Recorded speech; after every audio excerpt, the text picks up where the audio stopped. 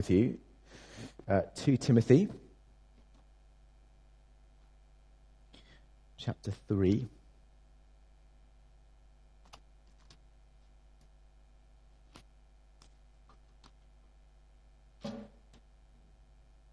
Verses 16 to 17.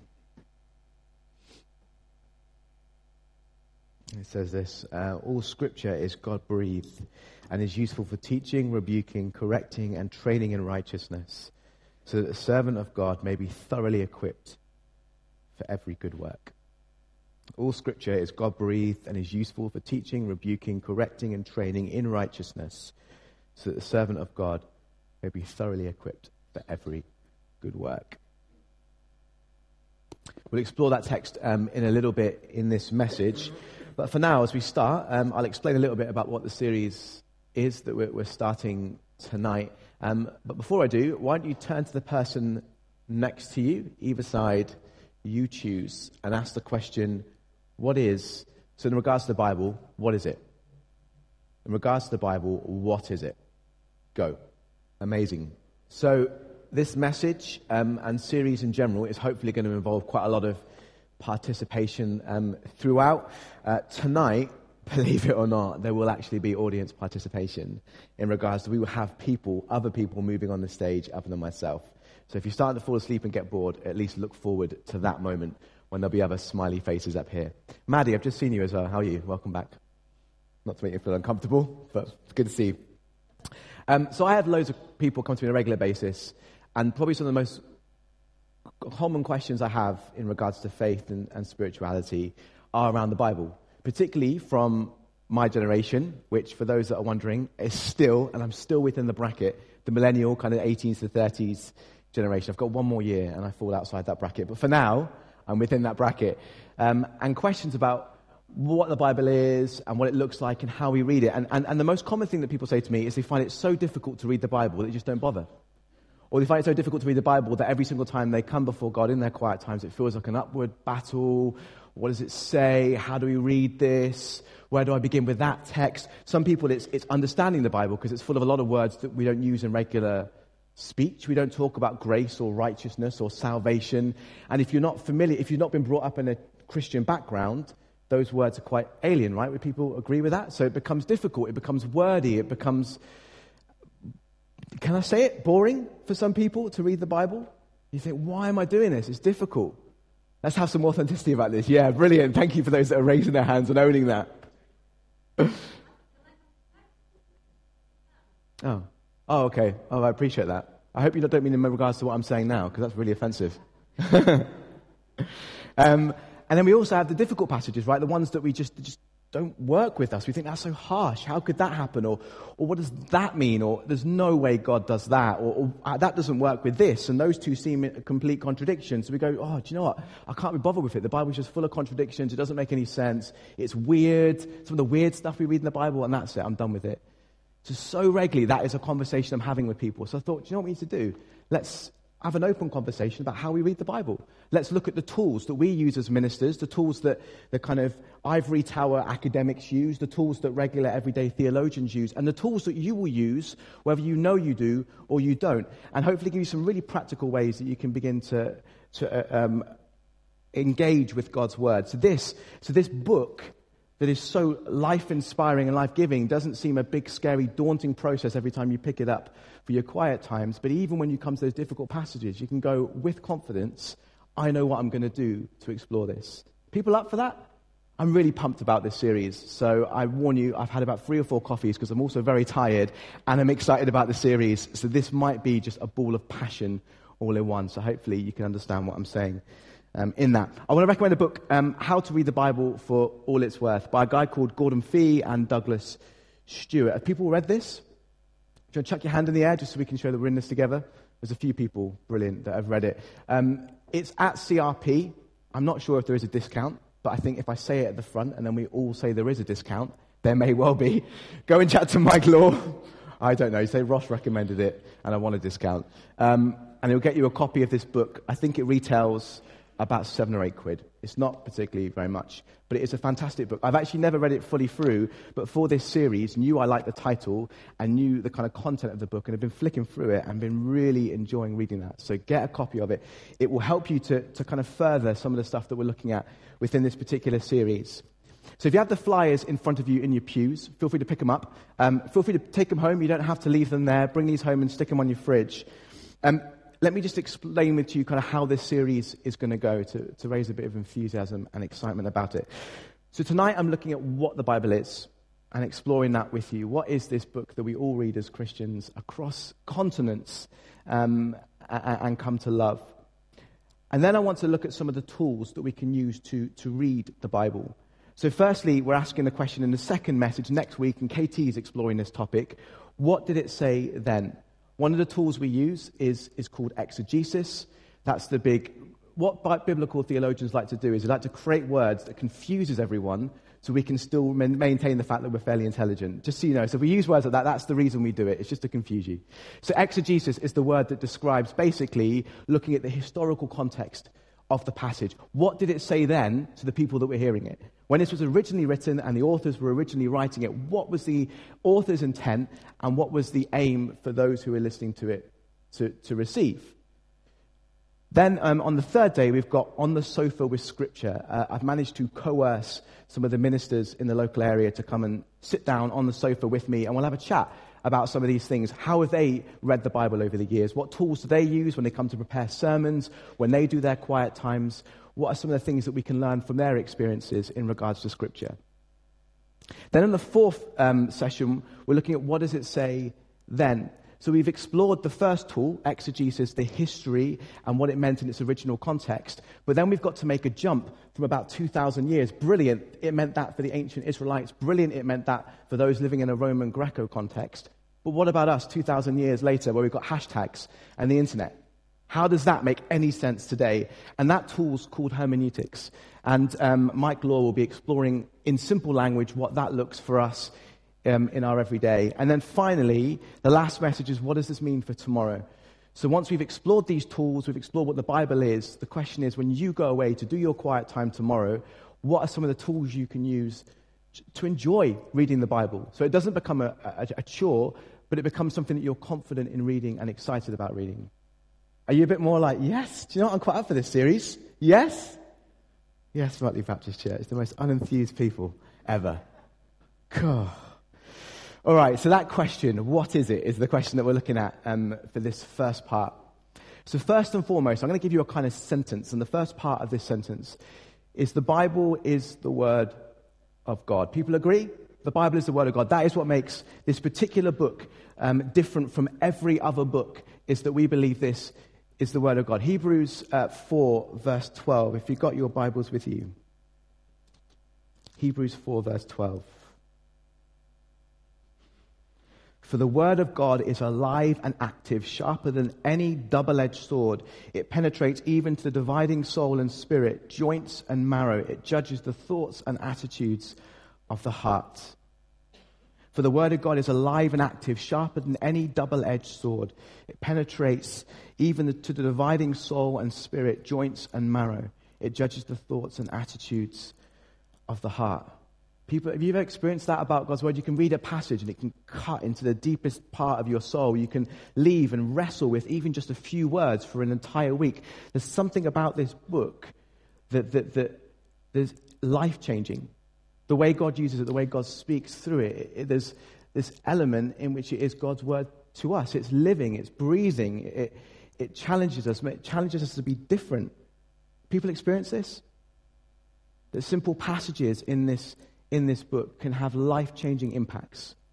And the passage that we read a minute ago from 2 Timothy 3:16 to 17. All Scripture is God-breathed and is useful for teaching, rebuking, correcting, and training in righteousness, so that the servant of God may be thoroughly equipped for every good work. And this particular language of all Scripture is God-breathed.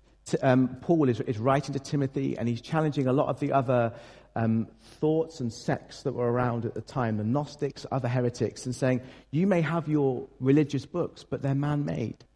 the book that we're reading from, and bear in mind what he's referring to here is the Old Testament, is God-breathed. God has breathed into this particular text. It is exciting and it is living precisely because God's Holy Spirit is inspiring the words and stories on this page. I remember when I first kind of really committed to God, I'd always struggled with the Bible. To be fair, I'd struggled with reading in general. It just didn't interest me. And I remember for my mum and dad, that was the biggest acknowledgement that God had got hold of my life, was the fact that I was reading. It's a bit sad and embarrassing to admit, but it was true. And I remember I woke up one morning after being prayed for in a service, and this book that had been so complicated and dead and boring for so long suddenly was alive. And I remember I'd wake up every morning, and the first thing I wanted to do was to see what Jesus could say to me through this book, to see, learn more about God, learn more about what was happening in the complexity of this particular book. I used to sit down in the evening. I had a big NIV, like one of those study Bibles. I'd bang it on the table, because if you have a bigger Bible, it means you're a better Christian. I'm not sure if you know that, but that's the rules, right? Bigger the Bible, the better Christian you are. Don't know why, but it's just true.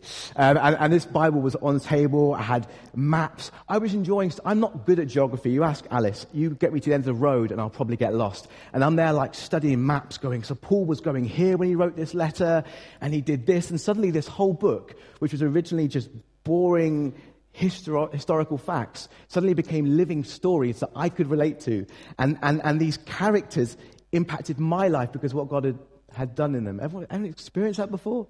This book becomes alive and inspires you. So fundamentally, when we come to this book, it is not just any ordinary book, but it is God's word. God's Spirit has breathed into it, and we have something living that is exciting and challenges and changes our lives. But we can't just stop there. And this is where things get more complex. I ask you that you go with me in this. So that's the first part of the question. It is God's word, is the word of God. But the second part of the statement is it is given in human words in history. Because if it was, as we said a minute ago, then all Christians would agree. There would be unity across the church for centuries, and we'd have no differences of opinion. But yet the reality is we do. Why do we? Because it is given in human words in history. There's a complex element to the kind of story we're painting when it comes to the Bible. It is divine, yes, but it's also human. And that's a tension that we need to learn to hold as Christians. It is given in human words in history. I remember when I was doing my undergraduate, at the time, I read the Bible quite literally. For me, it was God's word. Every word was God-breathed, so I could receive something from everything. And I read the passages about women. And I could feel the tension in the room as I say that in itself. And I struggled with the idea of women in leadership. I was like, well, no, the Bible says quite clearly women can't be in leadership. That's what I've read on the page. That's what it says. And suddenly, I started talking to, I couldn't get around the fact that I knew so many women who were incredible leaders. And I went to them in conversation. I said, look, I know it's controversial. I know I shouldn't, but can you talk to me about this? Why are you where you're at in regards to this passage? Because it says that there. Am I reading this wrong? What do we need to do? And we talked about the historical context. We began to explore it with commentaries. And I am so grateful for those women that saw beyond all my blunders in language and just said, look, let's talk about this passage. Because I was able to acknowledge that there was patriarchy going on in some of these texts from a very patriarchal culture. And asking, actually, what are we taking from this text? Are we taking all of that, all the cultural baggage, if you like, as well as what God is trying to say through this text? Is that kind of making sense? So it is God's word written in human words in history. It contains thousands of years of history, ancient history from Greco-Roman cultures to ancient Middle Eastern cultures, to way back. It contains endless narratives from different cultures. You look at the Bible and we read all these different stories and we go, well, aspect of that seem to disagree with aspect of this. Of course they did. There's generations between them. We have people who think in all kinds of different ways. Moses wouldn't have agreed with whoever this character is in the New Testament. The world was different for them. They were products of their own culture. So different ways of thinking, history and culture is all in this particular book. I find this exciting. We look at the different genres all kinds of genres. It's like an ancient library of what God has been doing amongst his people. We have songs and poems in the Psalms. Incredible truth expressed in these poems. Real, authentic. This is what God's doing, and I don't like it. But it's expressed in a poetic form. We've got narratives in 1 and 2 Samuel and 1 and 2 Kings and 1 and 2 Chronicles. These great stories of kings and the Israelite people and their journey as God worked through through them. We've got the prophetic books of Isaiah and Ezekiel. We've got the parables that Jesus told, not necessarily meant to be taken historically accurately, but full of truth and all kinds of different meanings that you can glean from these particular stories. Then there's the different literary styles. Jesus always used hyperbole, overstating his point. If your eye causes you to sin, rip it out. You've all got eyes, so clearly you haven't been ripping them out and taking the Bible seriously. Or in fact, the style that we're dealing with here is Jesus' love of hyperbole. He overstates his point in order to make it stronger and more potent for people to take away. Metaphor is throughout Scripture. All of these things go into to make it beautiful but complex, requiring interpretation, requiring us to study it. So not only is the human element complicated in regards to the Bible's formation and its substance, but also there's a further kind of interpretive complication, because every single one of us, when we read the Bible, we bring a bunch of stuff to that, don't we? We bring our own experience, we bring our own cultural baggage, the way we're formed. So not only do we have the complexities in the cultures and the history of the actual text itself, but we, as the reader, bring a bunch of stuff to that wonderful mix of complexity. There is hope, don't worry, I'm just building it up. So Gordon Fee and Douglas Stewart in this book, he says this: we invariably bring to the text all that we are with all our experiences, culture, and prior understandings of words and ideas. So one word that we read in the Bible could have a whole wealth of meaning, but we read it from our context and we go, well, that's what it means. And we base whole theologies and thoughts on that. And yet the reality is, if we haven't done the legwork to find out what that word actually meant, suddenly it loses some of its impact and its actual meaning. We bring so much to the text. So let me walk you through a little bit of the interpretive process. So I'm creating a sermon as the preacher. Here is the levels of interpretation that go on. Firstly, you've got the Bible translated from, in the Old Testament, Hebrew, in the New Testament, Greek. So you've got all these various manuscripts that are brought together. Each translation, and often we've got all number of translations, if it's not confusing enough, of the English Bible, right? About 50 translations. They all pick the manuscripts that they deem to be most authoritative. So already there, you've got an interpretive decision being made. What manuscripts are deemed most authoritative that we're going to use in our translation?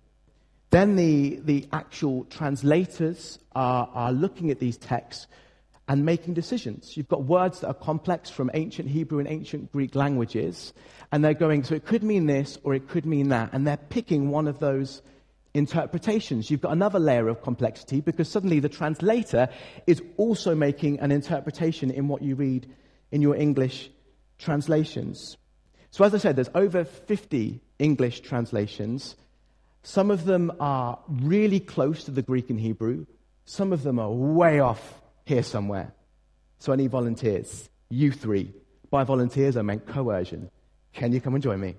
I'm going to give you a word. Come on. And I asked the band as well, just for the sake of, come on, guys.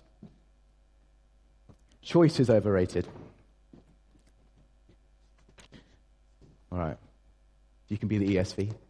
The extremely sound version. Oh, wow. You can be the NSV, extremely sound version. NASV, sorry. NRSV. One of you can be the NIV, Standard Bible of Churches. NLT. And I've not planned this right because I'm one short. Who wants to come and volunteer? Come on, Maxwell. Give him a round of applause. What a man. You're the Message. You refer to Jesus as blood. All right. So actually, that's pretty good. So if we're calling this the kind of closest to the Greek and Hebrew, ESV probably wins that particular category. message is so message is not actually a translation, it's a transliteration. So it's not Eugene Peterson hasn't actually worked it out from the Greek and the Hebrew, but generally he's used all the other translations to form his translation. All manner of complexities there. And you've actually, tell you what, if you two switch for me, that's pretty, I don't know how you did that, that's amazing. Oh wait, no I do, because I printed them off in order of how they were meant to go on the thing. That's so close. Then you've got the NLT, New Living Translation. People use that one. Again, it's actually a pretty good translation, but it's closer to the message. There's a lot of interpretive process that goes into these ones. The voice, again, to make it a translation that we can understand, there is so much extra good stuff in there, but it is an interpretation of what the text is saying. NIV, the standard of churches in the West, you've got the older version or the newer version of the NIV. One's equal to genders, one's not, is generally how people tend to see it. There are a lot of complexities with the NIV, and sometimes some of the decisions they've made are very biased, but it's a fairly solid translation when it comes to them. NRSV is the one that scholars and everyone will tell you to use, the New Revised Standard Version. So, Tony, you represent biblical orthodoxy and its strength. Thank you, my friend. So if you want a good translation, that's the one they'd recommend, because it's close to the Greek and Hebrew, but it also is enough they really capture the modern English well, so it's not too weird and strange. NASV is New American Standard Version. That is pretty literal as well, and I'm going to make no comment with my darling fiancé holding it. Brilliant, you've all done a fantastic job. Give them a round of applause. Thank you, that's it, yeah, that's it.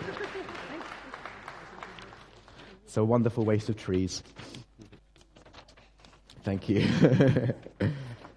So that was just to show you a bit of all the interpretations and translations we have of the English Bible, all those different interpretive layers taking place.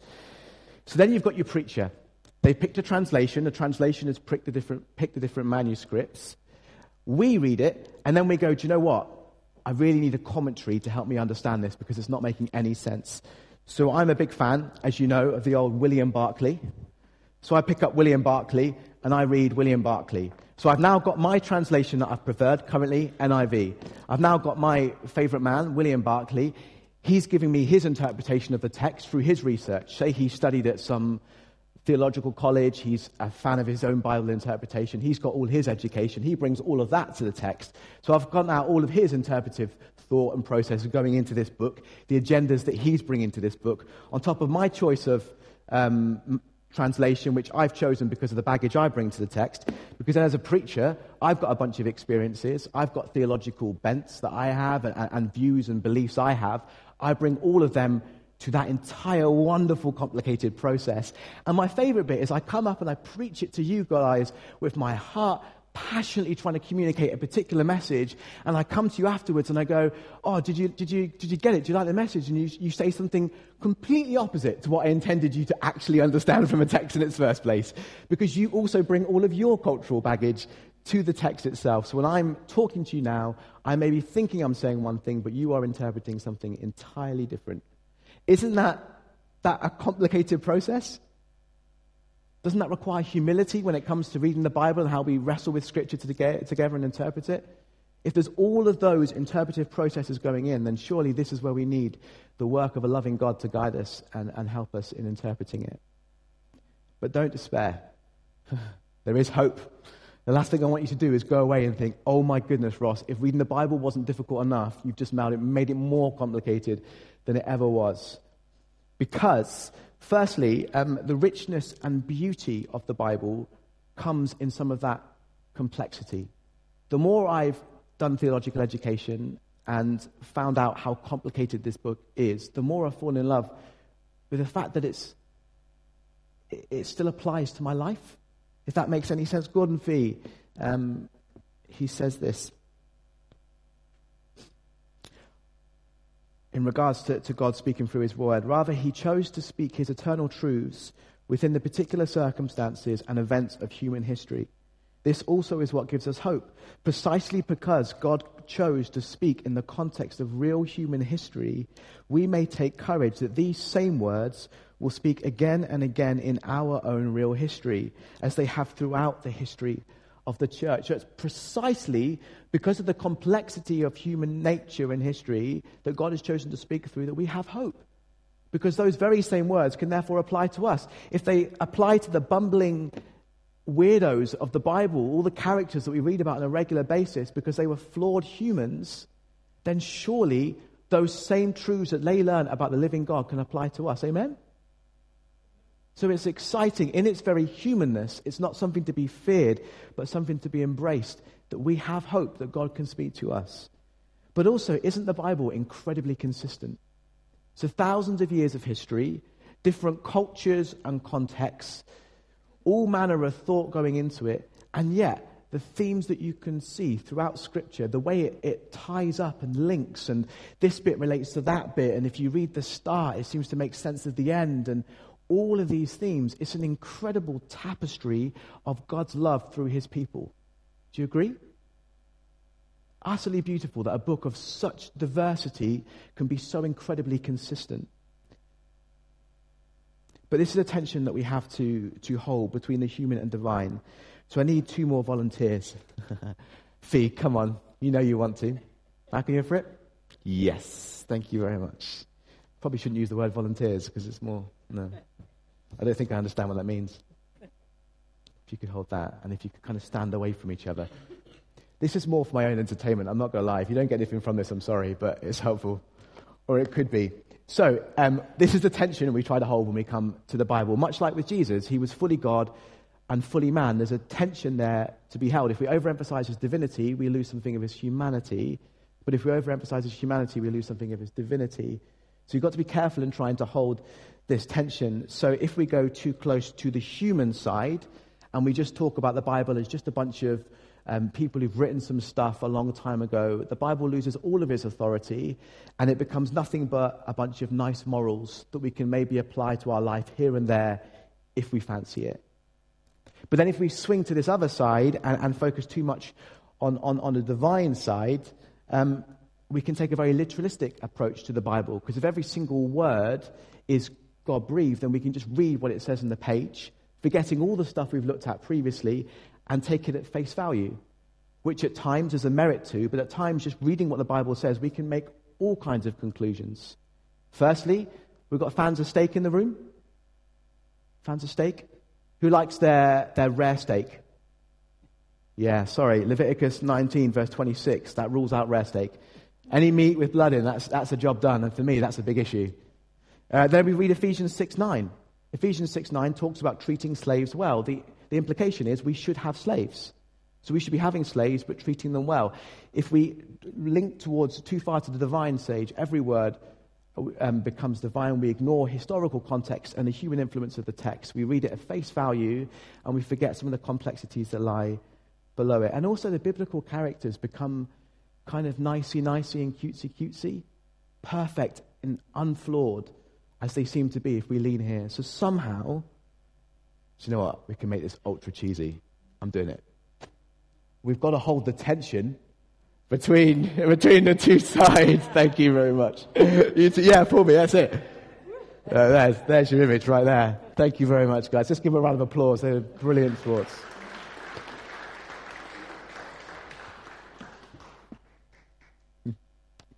If you had an insight into my brain, you'd realize how much I filter out of what I actually want to do up here.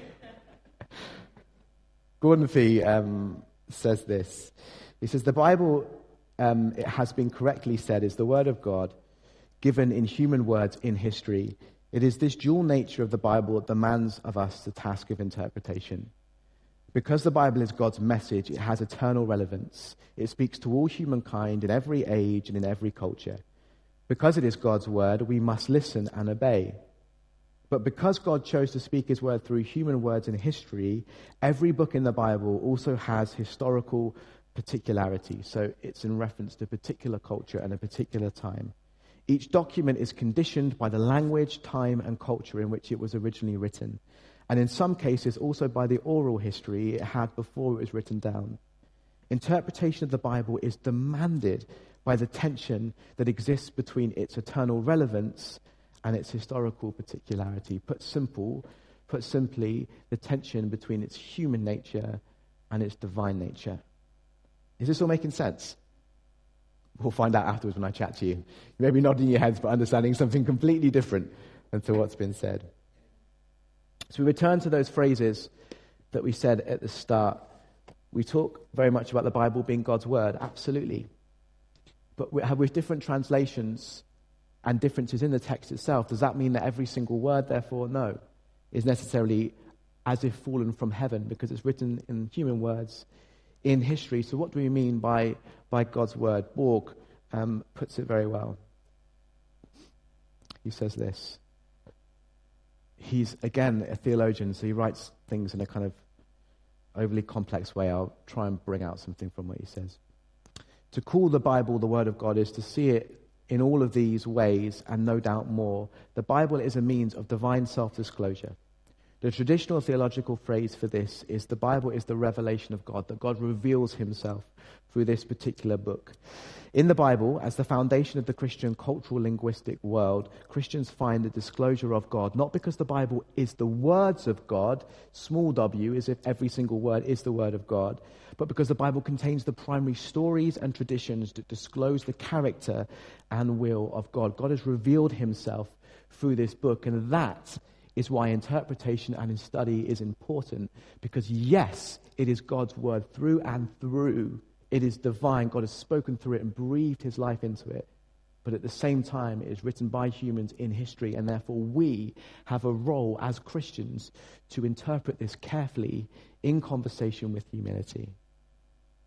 So what is it? The Bible is the word of God given in human words in history. But how do we hold this tension?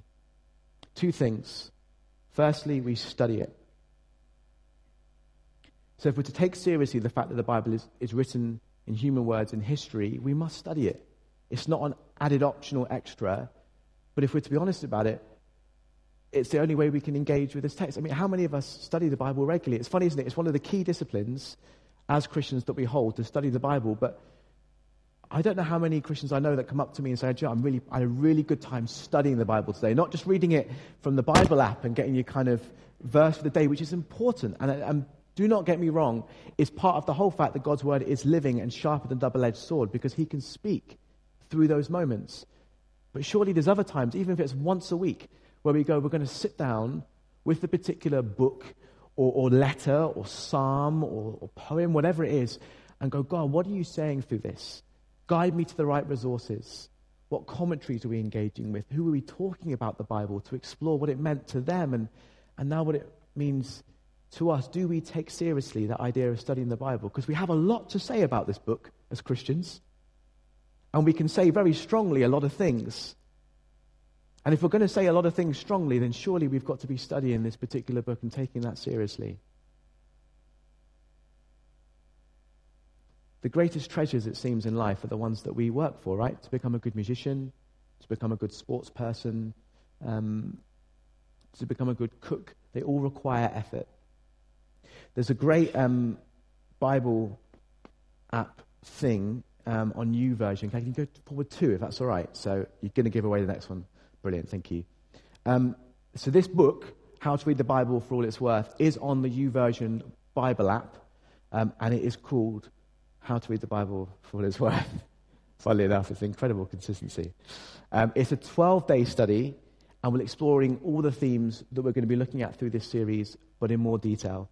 So maybe small groups, Joyce, might be something they can do as well and bring into their studies. It's a great resource that you can use and take away, the Bible app, the YouVersion app, to explore this whole series in more detail. So study. Are you taking seriously your study of the Bible? And finally, humility. Because if we're to hold this tension that the Bible is divine, yes, but human also, and to stand somewhere in the middle between these two things, we must read it with humility. We approach this book and we say, God, what are you saying to me? We talk to each other. We love each other. And we explore it with excitement. Because the more I've come to learn about this book, the more I've learned about all the stuff. They don't go to theological college, they say, because they'll corrupt you and make you non-Christian if you go to theological college. They'll show you all this stuff you didn't know, and it will turn you. It has turned me more towards Jesus the more study I've done. I've realized, one, I know absolutely nothing. about the world or God. But I've also come to know the fact that this is one of the most exciting books because I consistently find the God that I love revealed through it in beautiful and tangible ways. So can I encourage us to, when we look at the Bible, know it is the Word of God given in human words in history, and to hold that tension by studying it with humility. Are you game? And all God's people said, Amen. Let's pray. Father, for this whole series, not just this message, we pray that you may excite us about your word. Give us courage to read it and equip us with the tools that it won't be such a daunting process of approaching your word, but one, in fact, that we look forward to, one that we take seriously, one that is life-giving. In your name, for your glory. Amen.